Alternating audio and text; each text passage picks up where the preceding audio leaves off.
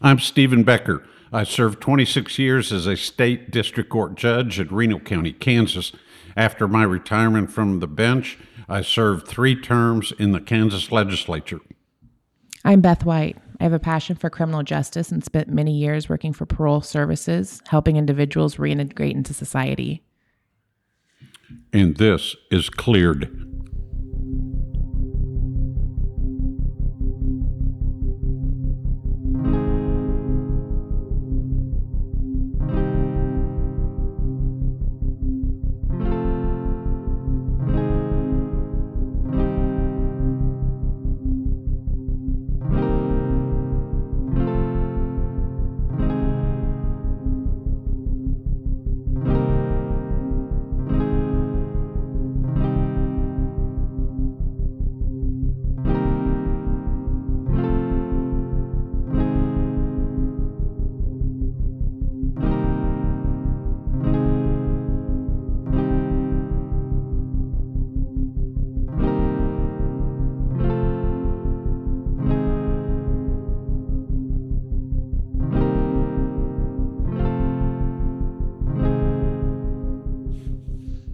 Good evening, Dad. How you doing, Beth? I'm good. How are you?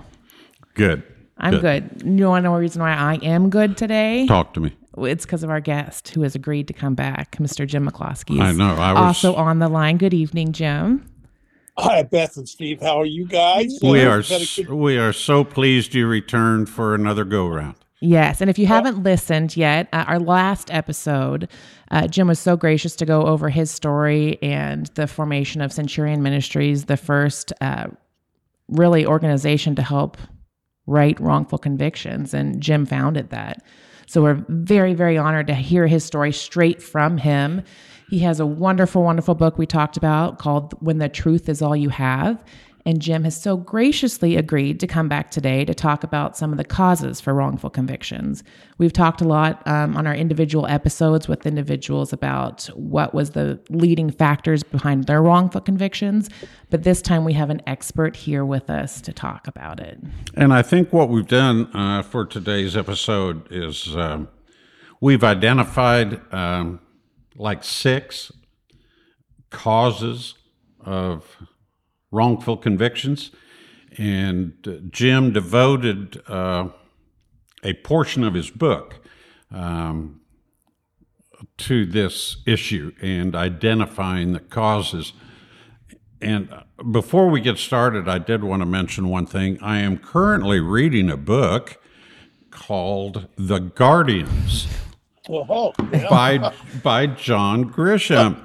And I open the book, and there on the page it says, "To James McCloskey, the Exonerator." And the book this is the assigned reading for our listeners continues to grow.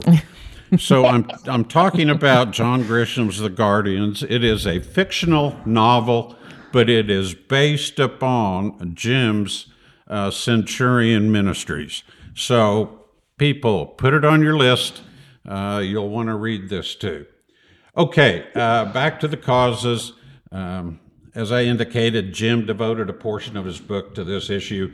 And Jim, I think I'd like you to start us off. Your first paragraph in this section of your book deals with a system that does not want to change. How do you identify that as a cause of wrongful convictions?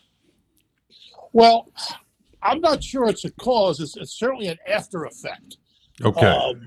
And by that I mean when new evidence, the new compelling or reliable, credible information or evidence is brought to the attention of the powers to be. In other words, the police and the prosecutors, and even the local county judge, whose court might be asked to review this new evidence of actual innocence on the conviction that took place in that jurisdiction years and years before.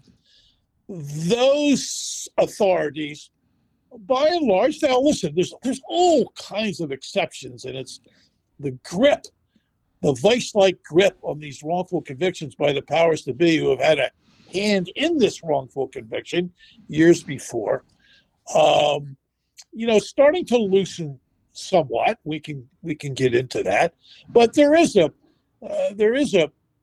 we've been fortunate enough to free 66 different men and women, all of whom were serving life or death sentences for the crimes of others.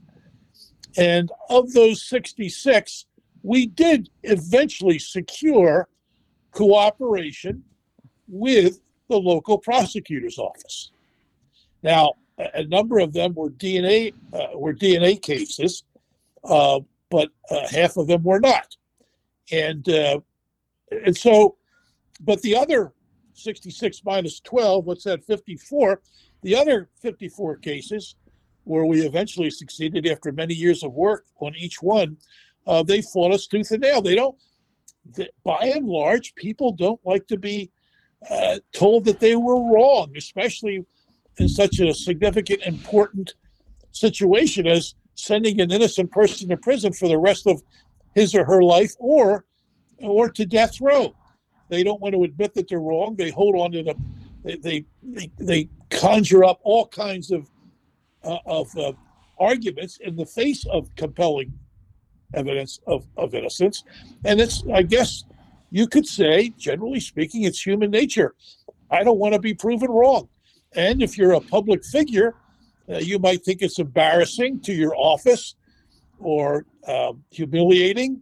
Or if you're an elected district attorney and you're running for office and there's new evidence of an actual a wrongful conviction is presented to you and or the public through the media, you're afraid it might taint the electorate against you. So you fight it. Sure. Yeah, and it's, I think when you talk about its human nature, I think it has to do also with just this whole idea of closure. We went through it all. We did it all right. It's over. We're not going to pull that Band-Aid off of the wound. And that's certainly part of it. They have enough on their plate with current cases, especially in big cities. I mean, absolutely. You take Philadelphia, where I'm from, and that's a war zone down there. I mean, there is so much violence, and the homicide rate is skyrocketing, and the carjackings and armed robberies, and it's unbelievable. So the homicide, I actually feel sorry for the homicide guys, because every time I wake up in the morning and turn my Philadelphia news channel on, there's another shooting, mostly fatal shootings. It's unbelievable. So they have more than their hands full. And then when we come along with a case that they thought was solved and cleared and convicted 25 years later, they don't want to hear about that. They got enough on their plate. Well, and I hate to be a negative Nancy on this, but we've only done, I think this will be our 8th episode, and I feel like in every single one of these episodes, ego has been a huge part on why the district attorney or the judges aren't willing to open it either. I mean, I think of Bob Macy keeping his stats on his desk of his convictions and the percentage of capital cases he won, and just that mentality that this is something you win, opposed to finding justice in general. Yeah, I think is alarming. You're talking about the former DA of Oklahoma City, right? Yeah. Oh yeah, no, he was the extreme. He was the extreme of holding on and fighting tooth and nail to rebut any possibility of a wrongful conviction taking place in his jurisdiction, especially one that took place during his, 30 years of being the DA. Yeah. So yeah, no, I mean, it all fits in together in the same puzzle. Yeah. Ego, and not wanting you're wrong and afraid of being embarrassed, and all kinds of stuff. Yeah, and what you're pointing out too is the system is stacked against going back to reopen a trial. And it brings to mind, once again, I have to go back to John Grisham. He stated, I believe, in the foreword of your book, he stated it's easy to convict an innocent person. it is virtually impossible to exonerate one wrongfully convicted. And, Well, let's just and put it I that think it's because of that systemic I wouldn't say it's opposition virtually- to change. Yeah, I wouldn't say it's virtually impossible because we've done it numerous. I just before this afternoon, I just double checked the National Registry of Exonerations, and they're close to 3,000 exonerations since 1989 that they've been able to chronicle. Wow. But it's very hard. Yeah. It's very hard to undo a wrongful conviction. In our experience, and I think our experience is indicative of what other innocence projects go through. Once we begin a case, and this is based empirically on the 66 cases, once we have vetted the case and begin our investigation, it takes anywhere from 5 to 10 years to undo that conviction. Sometimes 15 years, twice 20 years. Miraculously, and it was a miracle, 2 of the 66 cases, both happened to be Dallas cases, were freed within 15 months of us beginning the case. Oh, wow. The stars my were goodness. aligned. Jeez. Well, now the stars were aligned in those 2 cases, believe me. One of the 2 cases, the District Attorney's Conviction Integrity Unit agreed with us. Once you have a District Attorney's Office, in more modern years, a Conviction Integrity Unit, on your side, agreeing with you after you've asked them to take a look at this old conviction, and they have, and they agree that it's a bad conviction. Once they join you, the Red Sea opens up. Yeah.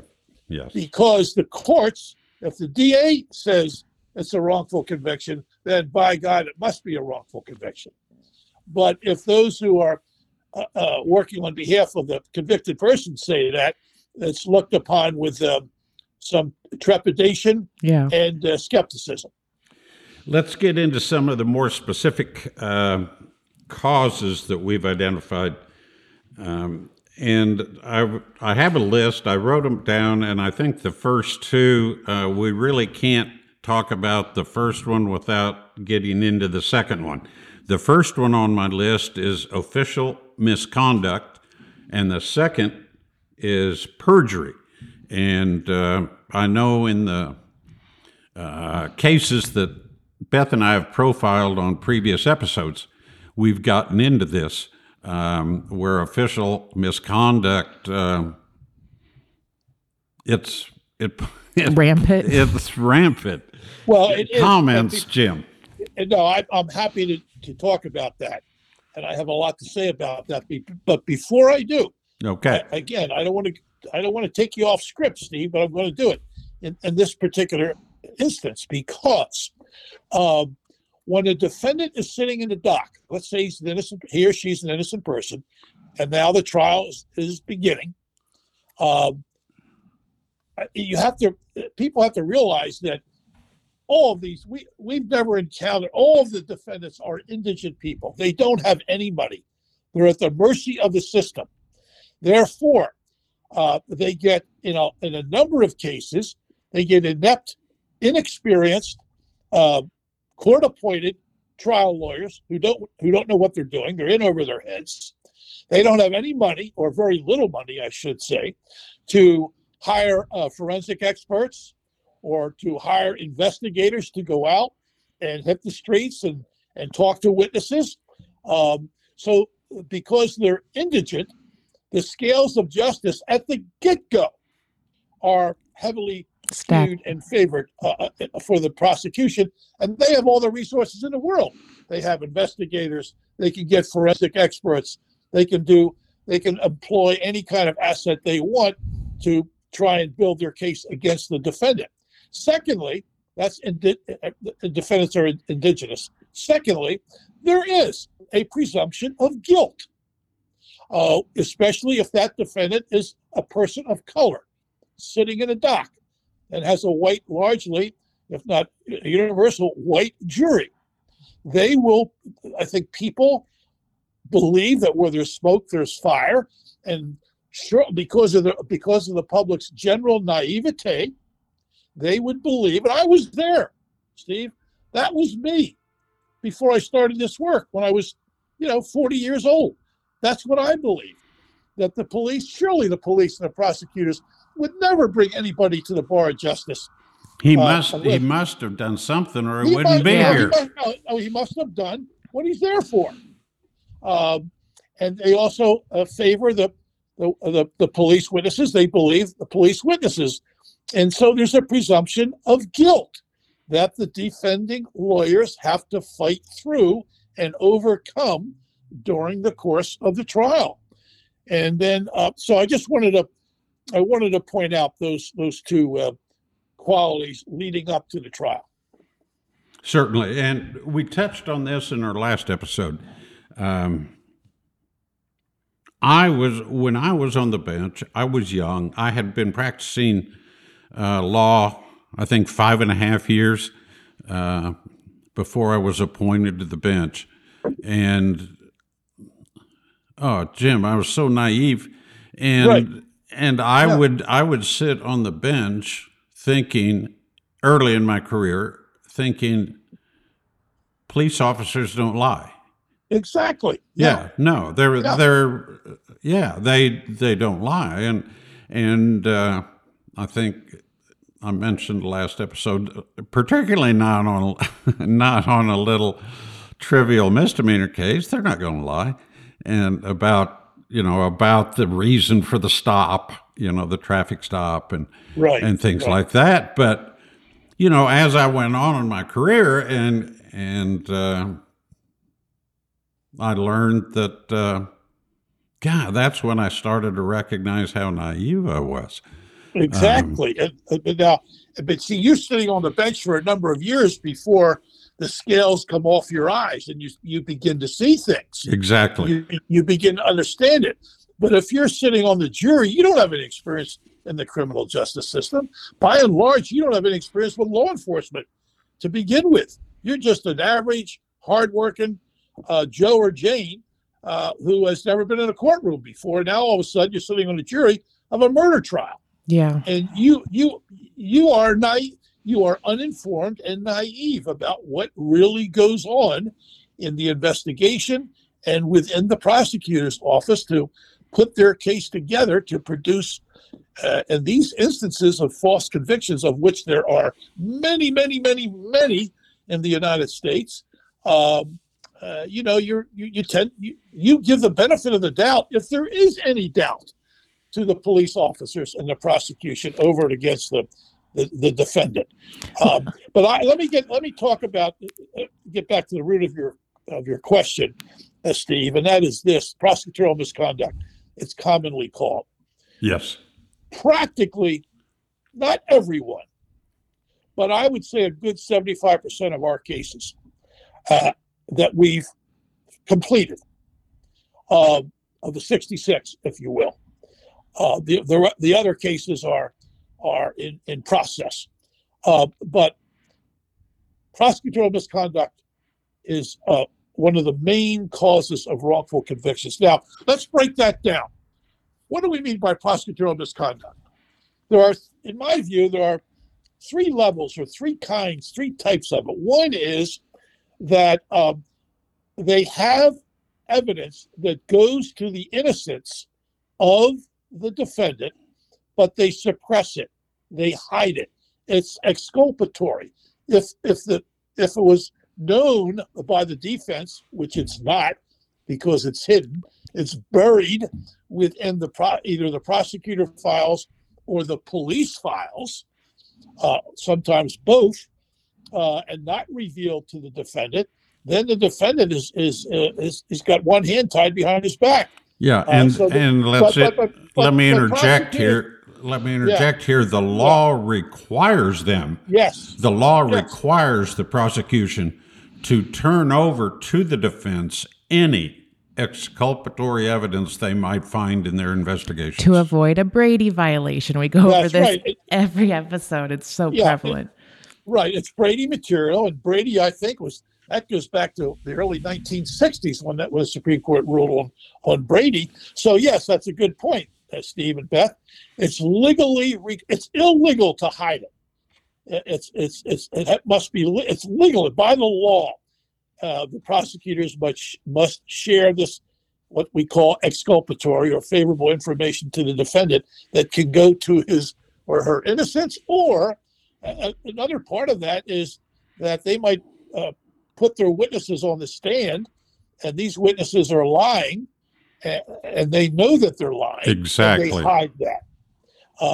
So that's one suppression of favorable evidence of innocence, and it comes in all forms.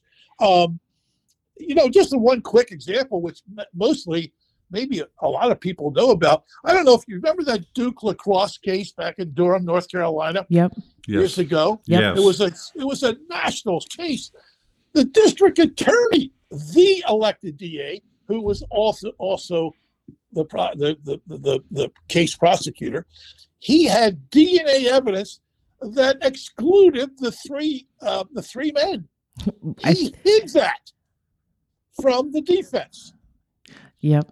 Was it I think it was 12 DNA samples? Did they some crazy number they were able to recover? Well, yeah, it was a ton of DNA evidence, but the point is he had those results that cleared the arrestees, and he never revealed that until it finally came out. But this we see often.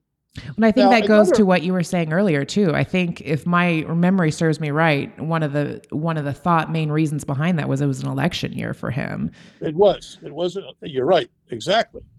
Now, also, prosecutors make secret deals with common criminals, people who are in prison or in jail awaiting trial, or who are in some kind of serious trouble with the law.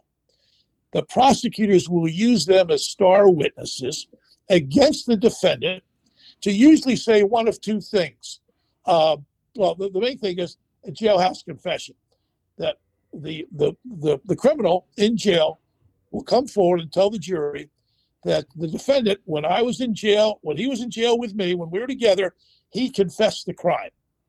And then the criminal, the jailhouse confession witness for the prosecution, will cite chapter and verse as to what the defendant told him. So it's natural for the jury to say to themselves, well, how did he have this information unless the defendant did this? Did this he had to have been guilty. How to get all these facts from? Yeah. When in fact, the police or the prosecutor will feed the information to the jailhouse convict as their primary witness, so that they can make them seem more credible to the jury. And there's examples. I think we touched on it last week or the last episode, but there are some jail inmates that I think I used the term professional snitch, where they have a record of doing this. They spend almost all their time in prisons. And whenever they're in a different prison or something, they find some way to say, hey, I heard the guy confess. Right. Yeah. We have, in my book, I profile a handful of our cases. And in practically every one of those cases, Joyce Ann Brown in Dallas, Ben Spencer in Dallas, Curry Max Cook in Tyler, Texas, De Los Santos in Newark, New Jersey, Ellen Reasonover, a woman in St. Louis. They were all the defendants. They were victims of jailhouse confession, false testimony. It happens often across the country. And so my point being that this is perjury that's suborned by the DA and by the police as well. My very first case, and again, I outline this is where the book starts out.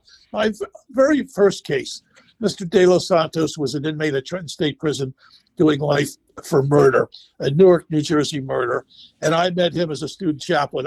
Now, I'm 37, 38 years old. I've never been involved in the criminal justice system, but that case was a baptism of fire for me.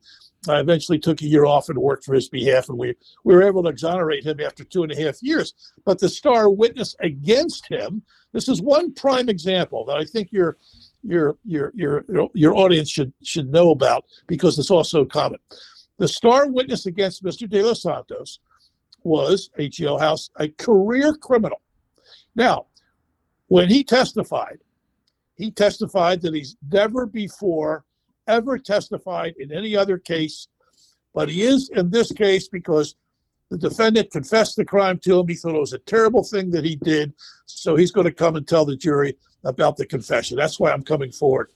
He was just a good citizen coming forward, doing his part. Yeah. Yes. Now, so as part of the direct testimony by the trial prosecutor, Kevin Kelly, he asked the witness, have you ever testified in another trial, or are you an informant? Do you have any informant history? He said, no, never. Well, we were given access to the district attorney's file prior to the post-conviction evidentiary hearing 8 years later. And we discovered in that trial prosecutor's own handwriting, Richard Delasante, the jailhouse witness, in habit of giving testimony. These were his pre-trial notes. So when he asked that witness if he ever testified before, he said no, he knew he was lying. And he had the evidence to prove it. And there's the prosecutorial misconduct. Well, and I think it goes along. I think it was maybe Chiefy's story where you ended up meeting with the detective, his handler, in air quotes. And I remember at first you met with the DA, and the DA called the handler, and you heard this whole conversation on the phone. And then you met separately with this detective and said that asked him about being the handler for the snitch. And he's like, oh no, there's no such thing as handlers. I think it just goes along with how prevalent of an issue it is, because it didn't even occur to this detective to be concerned about lying, or that you may know, because it must be something that happened quite frequently there. Even I think when you were going back to the first hearing for him, the detective just walked in so easy breezy, no concerns, until obviously he got in there, and then he had some concerns. But I think some major concerns. And now let me just I got to give another example here, because it's this woman. It's a woman. Ellen Reesnover was convicted of a murder in St. Louis, and she came. A gas station attendant was murdered in the back part of the gas station late one night, about around midnight. She pulled up to that gas station. She's an African-American woman. She pulled up to the gas station to get changed because she was doing the laundry at the local laundromat. And she saw a black man in the cage. He saw her, and when she pulled up, he went out the side door, got in his car, and left. So she thought he was closing for the night.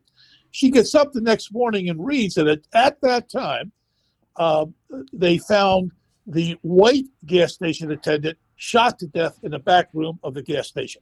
She comes forward and she tells the police in a little municipality in St. Louis County. She tells the police what she had seen, and she tries to describe the man she saw in the cage, an African American. What do? They arrest her with absolutely no evidence. Yep. And so now she's put in a local city jail, and while in that jail, a career female criminal comes forward and tells the police that she confessed the crime. They indict her based on that jailhouse confession. Then they put her to county jail awaiting trial. Then they get another in the county jail. They get a criminal cellmate to say that Ellen confessed the crime. So now you have two jailhouse confessions. That's the sole basis of the trial.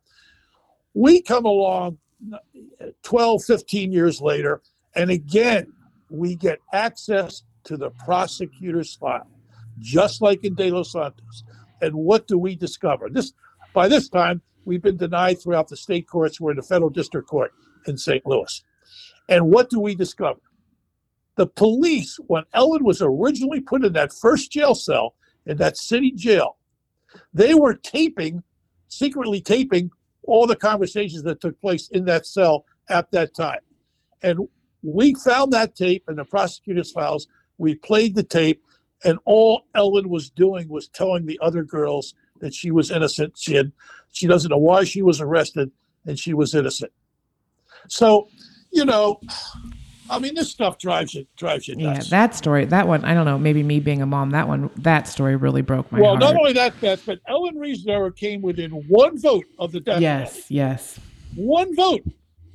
And as it turns out, thank God that one person, that one juror, although voted for guilty, just couldn't give her the death penalty, and so she was given a life sentence instead. We came along years later.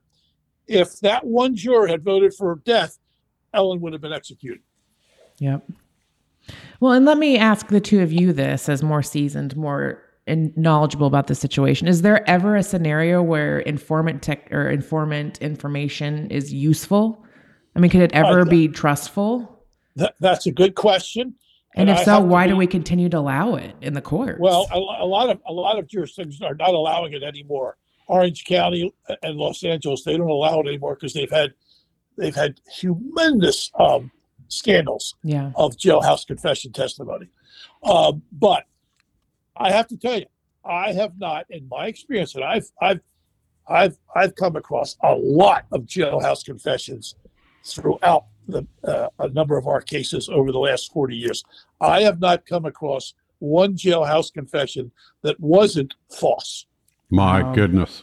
I haven't seen one that's legitimate in my 40-year experience. Well, and I bet you've reviewed thousands and thousands of cases too. Yeah, but not all of them had jailhouse confessions. Yeah, true. Before. Very true. But we've reviewed a lot, dozens and dozens, scores and scores of cases that did, and not one such testimony is legitimate. Wow. Prosecutors know that. They're not dumb. They know that. Joyce Ann Brown was convicted based on a jailhouse confession. It's just anyway. So the prosecutors, they hide the prosecutorial misconduct. They hide exculpatory evidence. They suborn perjury. They make secret deals with criminals. If you testify to such and such, we will give you a non-custodial sentence. You won't have to go to jail. There's all kinds of incentives for people to remember things. Yeah. In other words, the prosecutors, the jailhouse, the criminal witnesses for the prosecution, they buy their freedom through false testimony. Yep. One other thing before we go into another topic, one other thing I wanted to say that I find interesting when we talk about law enforcement. Law enforcement officers are allowed to lie when performing their job. I mean, they're permitted to use false statements and misinformation. Those are tools in their investigations and especially their interrogations. And the United States Supreme Court has blessed this. They've said, the cops can lie when they're doing their job. And I find it interesting. I mean, I don't know any institution, whether it be public sector or private sector, where they teach their people to lie, how to lie and how to do it well. And that's part of law enforcement training. My goodness, they take classes effective dishonesty 101. And that leads, and we see this often, that leads to false confessions. Oh, absolutely. By an arrestee, because during the hours and hours of interrogation in a small windowless room where a suspect is pulled off the street, put in this and then interrogated by the police, and the police tell this person over hour after hour. We have We found DNA at the crime scene. The Yep. DNA is these are all lies. That we found your DNA on the victim or inside the victim. We got your fingerprints at the crime scene. We've got they your just- buddy in the next room spilling his guts. Yeah, or your wife. We just interviewed your wife, and she says you're guilty. And they're all lies. Now, Illinois, state of Illinois, give them credit. Just recently, they passed a law that prohibits police from lying to minor Yes. suspects. Yes, there's a couple other Suspects who are states that minors. have done that. But have several states done that? But they should apply it to all suspects, regardless of age. I mean, what profession do you go into where it's okay to lie? I mean, I Exactly. know, contrary to public opinion, they do not teach that in law school. But, Well, no. but what profession, Jim, is it okay to lie? That's a good point. You're absolutely right. Except law Yeah. enforcement. Well, and I'll tag along with that. I was just having this conversation with my dear friend the other day, who's been with me forever. Of course, I've grown up with a public defender mom, so I've had this in my brain my entire life. But she had absolutely no idea that happened, that could happen. And it's like, I try to tell people, just because somebody is interrogated and they admit they did something, it doesn't necessarily mean anything, because you never know what happened during that conversation. And you can't say, if you were in the same situation and a detective is talking, well, we have your DNA, we have your footprints, we have somebody saying they saw you there, we have all this stuff pointing to you. You don't know what you would do in that scenario either. Well, that's right. People. Well, first of all, I'm sure you guys know this, but I don't think your listeners do. That there are, I don't know what's the number of DNA exonerations in the United States. It's getting close to 400. 25% of those men, I think they're mostly all men, 25% of the men who have been eventually been wrongly convicted and years later, exonerated by DNA evidence, 25% of them confess to the crime while being interrogated by the police. They confess to something they didn't do. And people say, well, how could that be? I would never I would never confess to say something that. do. Yeah. Well, I'm sorry, folks, but you're not as courageous and strong as you think you are. And if you're in some interrogation room and getting browbeaten by more than one police officer over a 10 or 15 hour period of time, you're going to reach the point which so many of them have done and admit to doing. I'm talking about the arrestee. Oh, absolutely. I would sign anything to get out of that room to have that stop. Yep, I'll clear it up tomorrow. I'll get an attorney. I'll clear it up tomorrow. Yeah, and I'll admit. I'll tell people that I testified, that I confessed, but I was lying just to get out of there. There's one particular exonerator here in Kansas who I've become friends with. I consider him a friend, and I'm sure it's mutual. But in his case, he was told, basically, just tell us you were there and you can go home. Right. After hours of interrogation, no food, no water, just tell us you were there and we'll let you go home. And then he thinks, I got to get home and I'll straighten it all out in the morning. Yep. Right. Well, of course he didn't get to go home. Yeah.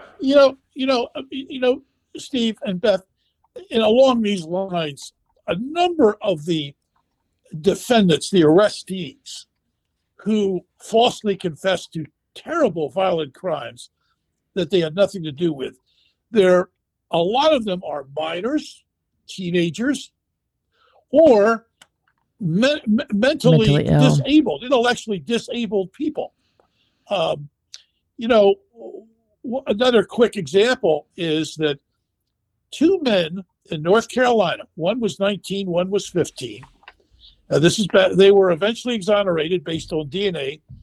Some 30 years after their conviction, they spent 30 years on North Carolina's death row. Jeez. Based on their false confessions to these crimes. The crime was terrible.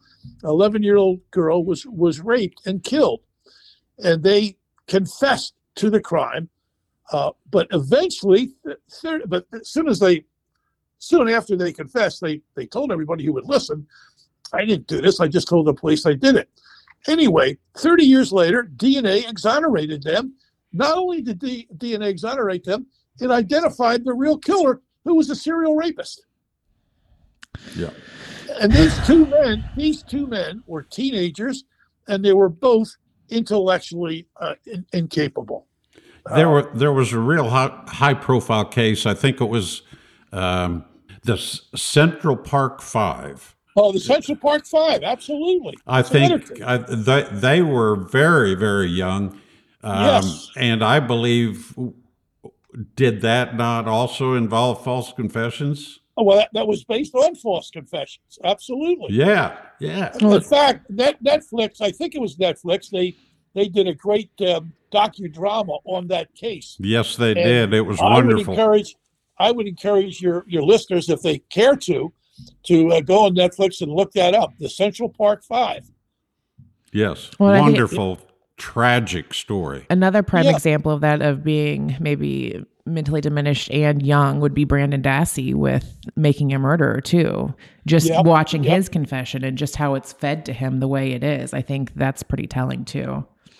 Yeah, and then, not to have your listeners' ears glaze over here, but there's a famous case in Norfolk, Virginia called the Norfolk Four, when the police got they thought the rape and murder was done by two men, when actually it was done by one man, again a serial rapist. DNA later exonerated the Newark Four, but during the course of the investigation, the police just piled one suspect on top of another, coming up with 7 different men participated in this, and their biological evidence contradicted the DNA evidence, and they still convicted them. Wow. I mean, it's crazy. One more thing before we leave. False confession is I want to throw in the death penalty. Yes. I'm a very vocal advocate for the abolition of the death penalty in Kansas. And in my view, and in my studies, and in the readings I do, I think the death penalty, having the death penalty, is a tool to obtain false confessions.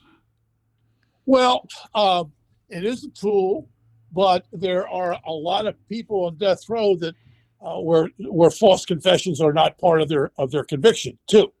Yeah, but I think when they're interrogating them, they can say, "We will take death off the table." Yeah, if you tell us you did this, because we've got your fingerprints, your DNA, your mother's everything you can imagine we have, other than you saying you did it. And if you tell us you did this, we'll take death off the table. So, but looking at the death penalty in general, whether there's death penalty related or threat by the police or not, here's something I think your listeners will find interesting. That since 1973 or 1976, when the death penalty was reinstated, a little over 1,500 men and a few women have been executed. During that same time, there have been 185 people, mostly men, exonerated, convicted and sentenced to death on death row, and then while on death row, exonerated as being actually innocent. So, for every one of the 1,500 executed during those 45 years or so, there has been, for every 10 executed, or 11 executed, I should say, there's been one person exonerated. Now, that's a pretty high rate of exoneration. Absolutely. And that's shocking. And so the death penalty has so many flaws to it. It's first of all, innocent people are wrongly convicted and sentenced to death. That happens often, as I just demonstrated through that statistic. It's expensive as hell. It's like building a huge factory, but with a capacity of, there's 2,600 people on death row now across the United States. So the death machinery has been constructed at great investment, but it's hardly ever used anymore, by the way. Kansas has the death penalty, and we haven't executed anyone since 1965. Well, there you go. Yeah, and we are paying for the death penalty and not getting any results. For which I'm thankful. No one's getting executed, but still, all these people that want to complain so much about budget issues, my gosh, let's abolish the death penalty. We'll save a lot of money. So you have this huge factory of with unlimited, infinite capacity to kill, and all the machinery set to do that when it's not being used. Like in 2008, there were 85 executions in the United States. Last year there were only 11. So even though states, I think what are there, about 27 states still have the death penalty, something like that, but they're not using it anymore because the prosecutions are recognizing there's some flaws to this, and it creates all kinds of problems of these death sentences getting reversed, and where the death row inmates, their cases are no longer death, but they're sentenced to life because of some constitutional flaws in the way the death penalty was secured. Rather than go for death, prosecutors are now going for life without parole, which jurors by and large support, and the public supports. So the U.S. should dismantle every death row that exists in the United States because it's ineffectual, and by the way, it's used disproportionately, significantly against people of color versus those in white. Of the 185 exonerations off of death row, over 50% were African American, and they only constitute 13% of the population. So it serves no real redeeming, and it certainly doesn't deter murders. Look at all the murders occurring all across the United States, especially in these large cities. Yeah, they're skyrocketing, and a number of these states have the death penalty. It doesn't deter such crimes. Okay, thank you. I agree. I want to talk a minute about mistaken identification, mistaken eyewitnesses. Yes, there's some interesting phenomena that goes along with that. And go ahead, Jim. Any comments about that? Well, yeah. Okay. All right. Now, first of all, you're absolutely right. I could refer to our own 40-year experience, Centurion Ministries I'm referring to. We freed 66 people, and 75% of those convictions, a primary element for the prosecution was an eyewitness saying, that's the person, that defendant is the man I saw do the crime or flee from the crime scene as soon as right after it happened. Let me give you an example of that, and you might remember this from the book. I'm 38 years old. I'm a Vietnam veteran. I've been around the world. I'm not a greenhorn, and I'm on my first day as a student chaplain at Trenton State Prison. First day, and I've never been to a prison before, and so I'm nervous. I'm scared. You hear all kinds of stories, and I'm wearing the collar, the priestly collar. I look just like a Catholic priest, and I get up to about the 8th cell. The African American chaplain is introducing me to each inmate in his cell. This is your new seminarian student chaplain. He'll be visiting here 2 afternoons a week. And I get to the 8th cell, and this inmate just verbally, now I'm standing outside his cell facing him. He's inside his cell. I can see him clear as day. And he starts verbally castigating and yelling and screaming and insulting me. Get the heck out. He used words I can't repeat here. And finally, and I'm just shook. I am shook. And oh, by the way, mirrors are coming out of the other cells so they can look down and see what all the commotion see the show. About. Yeah, absolutely. Yeah. So finally, Joe Ravenel, the African-American chaplain, he says, Jim, why don't we take a break and get off the cell block? I thought that was a real good idea. So we get off the cell block. And I said to Joe, Joe, who was that black guy yelling at me like that? He said, what black guy? I said, the guy that was yelling at me. He says, Jim, that's Butch Layton. He's white. I had the wrong race, let alone the wrong face. And I'm bringing my racial prejudice and baggage to that event. And I'm looking, but I'm not seeing. I'm stunned. I'm traumatized. Yep. I'm scared. I don't know what I'm looking at. But I was looking right at him.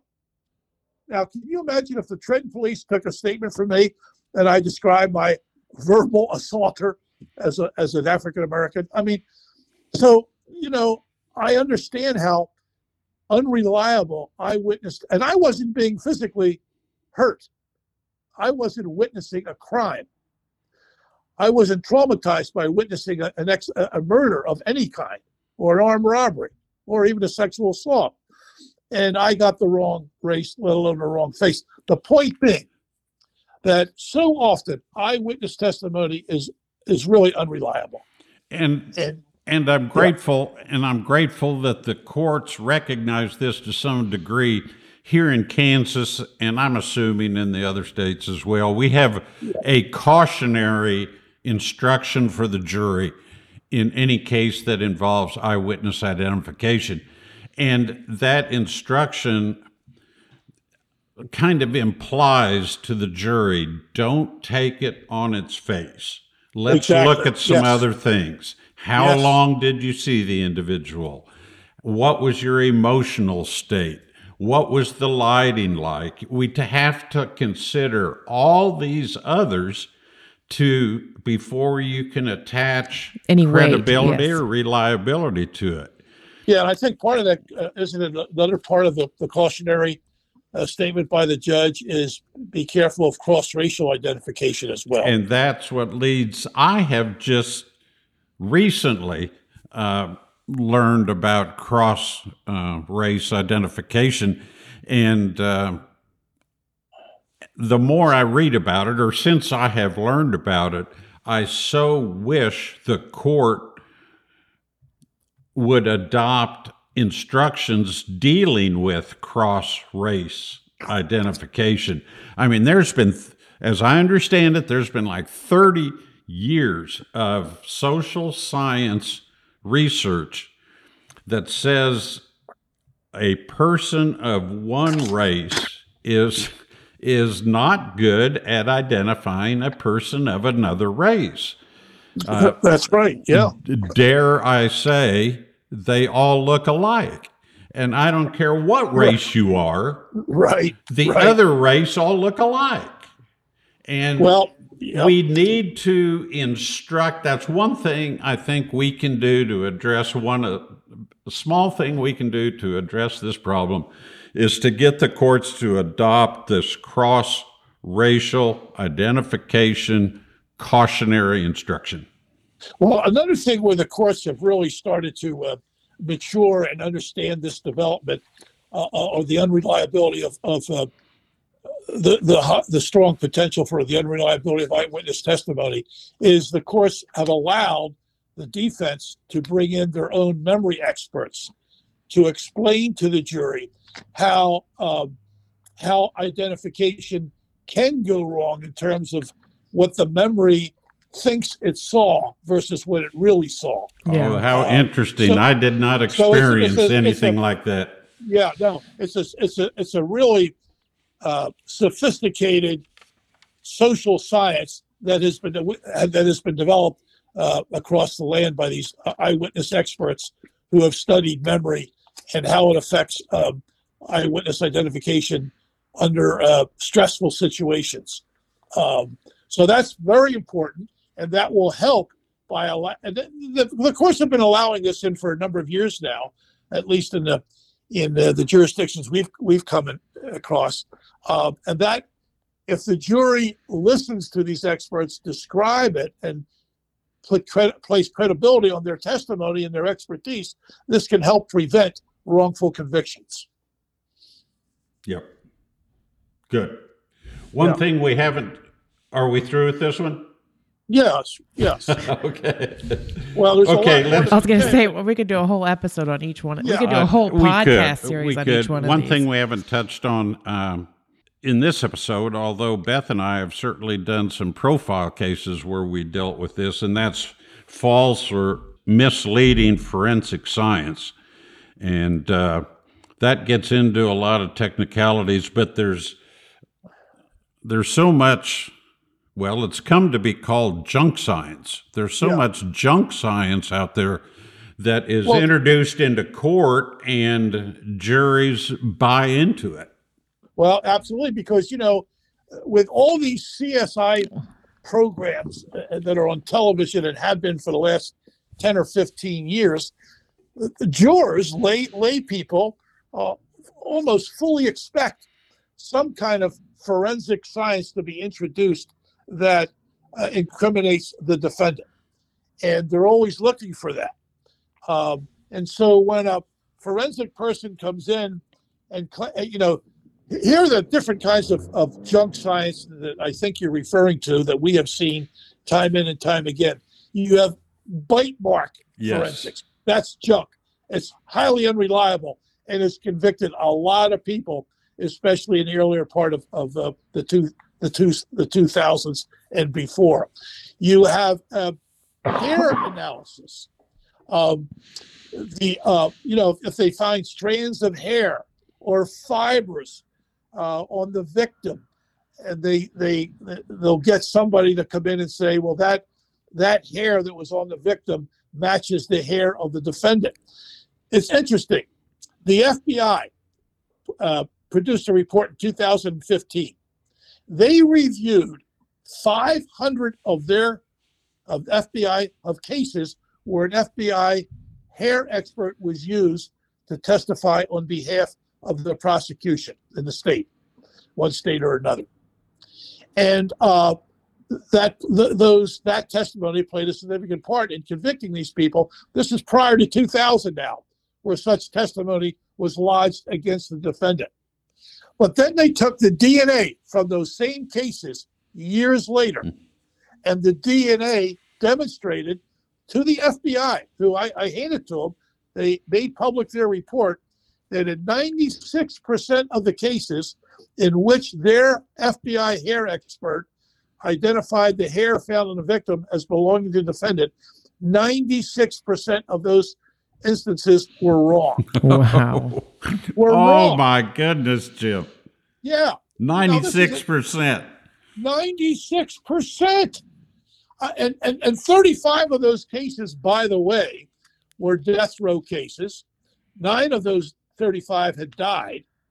And, I don't know how many of the remaining cases were among the exonerated people off of death row, but it was devastating. It's Roger Coleman, Beth. Yep. Roger Coleman, a hair found on the victim was said to be from Roger, and that was erroneous testimony. And so that helped put him on death row and eventually resulted in his execution. So you have all kinds of these forensic kinds of quote unquote science, which is really a gunshot residue is another one. And blood splatters. And blood spatter. I mean, it just goes on and on. But the point is, Beth and Steve, that the juries are looking for this kind of evidence, quote unquote, and by and large buy into it. They love to hear it. And I think that goes along with people not just being uninformed, but being misinformed by yes. television. I mean, if you watch Dexter, obviously the blood's going to tell you who did it. Right. Well, And then and, you have, and that leads me, I was going to mention an episode that Beth and I did where it wasn't so much junk science, it was blood work, and it was just sloppy. And Right. it was due to the forensic expert. And and a lot and of it, these friends, it was case after case after case with this particular expert, and all the prosecutors knew what was going on. and one prosecutor after another would use the same quote unquote expert. Yes, You know, a lot of yes. a lot of times you'll have regular police officers who do their 20 years and then they retire, so they go to some class to study blood spattering, and then now they're experts and they're willing to tell the prosecution what they want to hear as a blood spattering expert, freshly minted. Yep. There's all kinds of abortions taking place within the criminal justice system that just result in erroneous convictions, and the system is. I believe, now this is my own personal opinion, and I can't demonstrate this through any kind of empirical data, but I believe that there are tens and tens of thousands of innocent people in prison. That it's far more common and systematic than we in the United States want to believe, that the public wants to believe. Yes. And that's, you know, that's as I mentioned last time, that's- that's one of our purposes here, is to educate how Well, systemic this is. It is the stuff. Here's an example of this. Now this is, I haven't seen more recent statistics, but I think they're probably similar. In 2016, there were one. Now we only do state cases, we don't do federal cases. So I'm only talking about state convictions, county convictions in states. In 2016, in our state prisons across America, there were 1,300,000 state inmates. Okay? Now, of those 1,300,000, 350,000 were doing life sentences for murder or sexual assault. That's 350,000 or so. I believe that 1 out of 10 I believe that 10% of those state inmates who are now in prison for murder or rape did not do what they're in there for, are innocent people. And that's basically saying 1 out of 10 is innocent. 10%, and what human system is that's giving the system a lot of credit, saying you're right 9 out of 10 times. And those aren't very good odds. And on what planet is that okay? Exactly. Yeah. Where would that be okay? Exactly. You just shake your head at this stuff. I You just know. shake your head. Well, I guess I feel like for people, it's okay because they're not that one person. And that's Well, specifically yeah. what we're doing with this podcast. Because, I mean, you don't have to be somebody engulfed in the criminal world underground to have this happen to you. It could happen to anybody. Our very first episode was Jimmy Gardner, a semi-professional baseball player that this happened to. I mean, wrongful convictions, they're not just for people that commit crimes or in the criminal field or have criminal backgrounds. Exactly. I just hope that your listeners, I think it's important that they take seriously what we're saying tonight and give us some degree of credibility in what we're saying and what our view and why we have such views, that when they become jurors, that they're now more informed jurors. Yep. And perhaps not as naive as they were before they're listening to your podcast. And maybe, just maybe, they might be more skeptical of the state's case than they were prone to before that. That's what I'm hoping for. Maybe we could pick a jury 1 week before the trial and then send them to jury school Oh, Right. Yes. everybody would Now, love Steve, that. to prepare Steve, them for the evidence. Steve, here's another thing, and you could speak to this, and I don't want to paint too broad a brush, but another reason for wrongful convictions, in my view, is pro-prosecution judges. And their evidentiary rulings so often in these cases go against the defendant. And erroneously so. You mean, and that might include career prosecutors who retire and then become judges. Yeah, or judges were prosecutors in their prior life for a number of years, and then they either appointed or elected to a judgeship, and they hit the bench with that. They hit the bench with that human bias, with that mentality.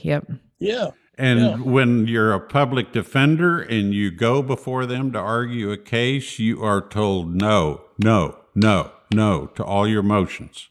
Right, exactly. That's what happens, and that's another element that in the mix that, in my view, is in a number of cases can produce false convictions. I can feel my public defender mom virtually cheering you guys on from wherever she is right now based on this conversation, just to add that note. I'm sure she'd have a lot to add to this too. Well, hopefully when the trial's over, she can relax and listen to this. Yes. Very good. Yeah. Jim, we can't express our thanks to you for elevating our podcast to what it is these last two episodes. We're so indebted to you, my friend. Well, I don't feel indebted at all. I look upon it as, first of all, I just enjoy talking with you and Beth, just as people. Thank you. And it's actually been fun, and you get me riled up. I've been described as a fast talking Philadelphian, so that's what I guess that's what I am. But no, and I appreciate you, both of you guys, and Steve, you especially being on the bench and seeing what you now see and being willing to speak up on it. Let me ask you this, Steve, before we go. Do you have any sense that the state of Kansas might abolish the death penalty? Is that a possibility or not? We work on it every year. I introduced a bill to abolish it every year. I was in the legislature, but the leadership in our legislature, is opposed to it. And when the leadership's opposed to it, it doesn't get a hearing.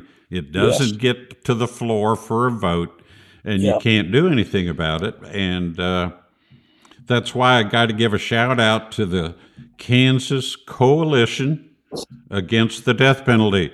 You can find them at ksabolition.org and on our Cleared Facebook page. Cleared Podcast is our Facebook page. We're going to have a photo on there that addresses some of these causes of wrongful convictions, and that comes from that organization. So a shout out to that organization. Man, they just keep chipping away year after year after year, and they're not giving up. How about the public in Kansas? The Kansas public, what do the polls indicate in terms of their favor or disfavor of capital punishment? It's in favor. Those in favor of abolishing the death penalty is growing, but I'm not sure that we've reached a majority yet. Right. But it's definitely growing. Yeah. Well, I think across the nation, you mentioned it earlier, across the nation, it's less and less and less executions. We're not using it as much anymore. No, we're not. In fact, the rate of execution has precipitously dropped in the last 20 years, without a doubt. Yes. Definitely. Yeah. Okay. Yeah. Beth, What are you anything going to say, else? Beth? I have one more question for you, Jim. Yeah. So I think, I can't remember the exact number, but you've been retired for 2-3 years now. Is that true? 5 years. God, COVID just screws me up with years these days. Right. So in your book, you indicated that you had a handful of cases that you were going to continue working on. Yes. And I think I listened to a podcast with you maybe last year where you were down to 2 or 3. What's your number now? Okay. Well, I retired in 2015 from the day-to-day management of Centurion. I did that for 35 years, and that was enough. And I handed it over to my longtime colleague, Kate Tremont. But even though I retired from the day-to-day management, I kept 7 of the cases that I've been working on for a number of years. During the last 5 or 6 years, of those 7 cases, 6 are freed, and I have 1 left. Wow. And Wow. that's St. Louis. Thank you for what you do, buddy. Well, not just me, but it's a team of people. But those are the cases that I was primary on, and along with our attorney Paul Castellero and some other attorneys across the country. So I got 1 left, and right now we're trying to we're having conversations with the St. Louis City Prosecutors Conviction Integrity Unit, actually with the prosecutor Kim Gardner, to try and convince her that Federico Lobet is an innocent man. So he's been in prison for 33 years, and that's my last case. Wow. Yeah. Thank you so much for what you do. Well, thank you for what you guys are doing. You're shedding the light on a dark place, and it's important for you to do that. Yeah. Thank you. We're trying. And, All right. And for everybody that's listening, Jim's thrown in some of the stories from his book, just in the conversation we've had here. And I just want to encourage everybody. When I was reading your book, I had to just keep in my mind, this is one person, because it seems like you have lived 1,000 different lives. It is such a good book. I encourage everybody to go out and read it. When the Truth is All You Have. Again, Audible, Amazon, everywhere you can find it. It's awesome. Yeah, and they also can get a paperback. The paperback came out just this past July. Oh, good to know. So paperback is available as well. When Truth is All You Have. And when no article before Truth. And when you finish that book, The Guardians. John Grisham wrote The Guardians. Right, exactly. Okay. And that, by the way, that John Grisham, The Guardians, not that it's based on our work, which it kind of is, but he includes a lot of the elements that you and I that we've been talking about tonight. All right. Yes. Even though it's fictional, it's a fictional account. It's really real life stuff. Yeah. Anybody who's a fan of John Grisham knows it's all fact based. Yeah, exactly. You bet. Yep. All right, sir. Thank All you. right. Thank you so much for everybody listening. Thank you, Jim McCloskey, for being a part of this. Once again, you can find his book, When Truth is All You Have. Paperback just became available this year. And also check out centurion.org to find more about Centurion Ministries. You can find us on Cleared Pod on Instagram or Cleared Podcast on Facebook. Please reach out to us. We'd love to hear from you. Thank you.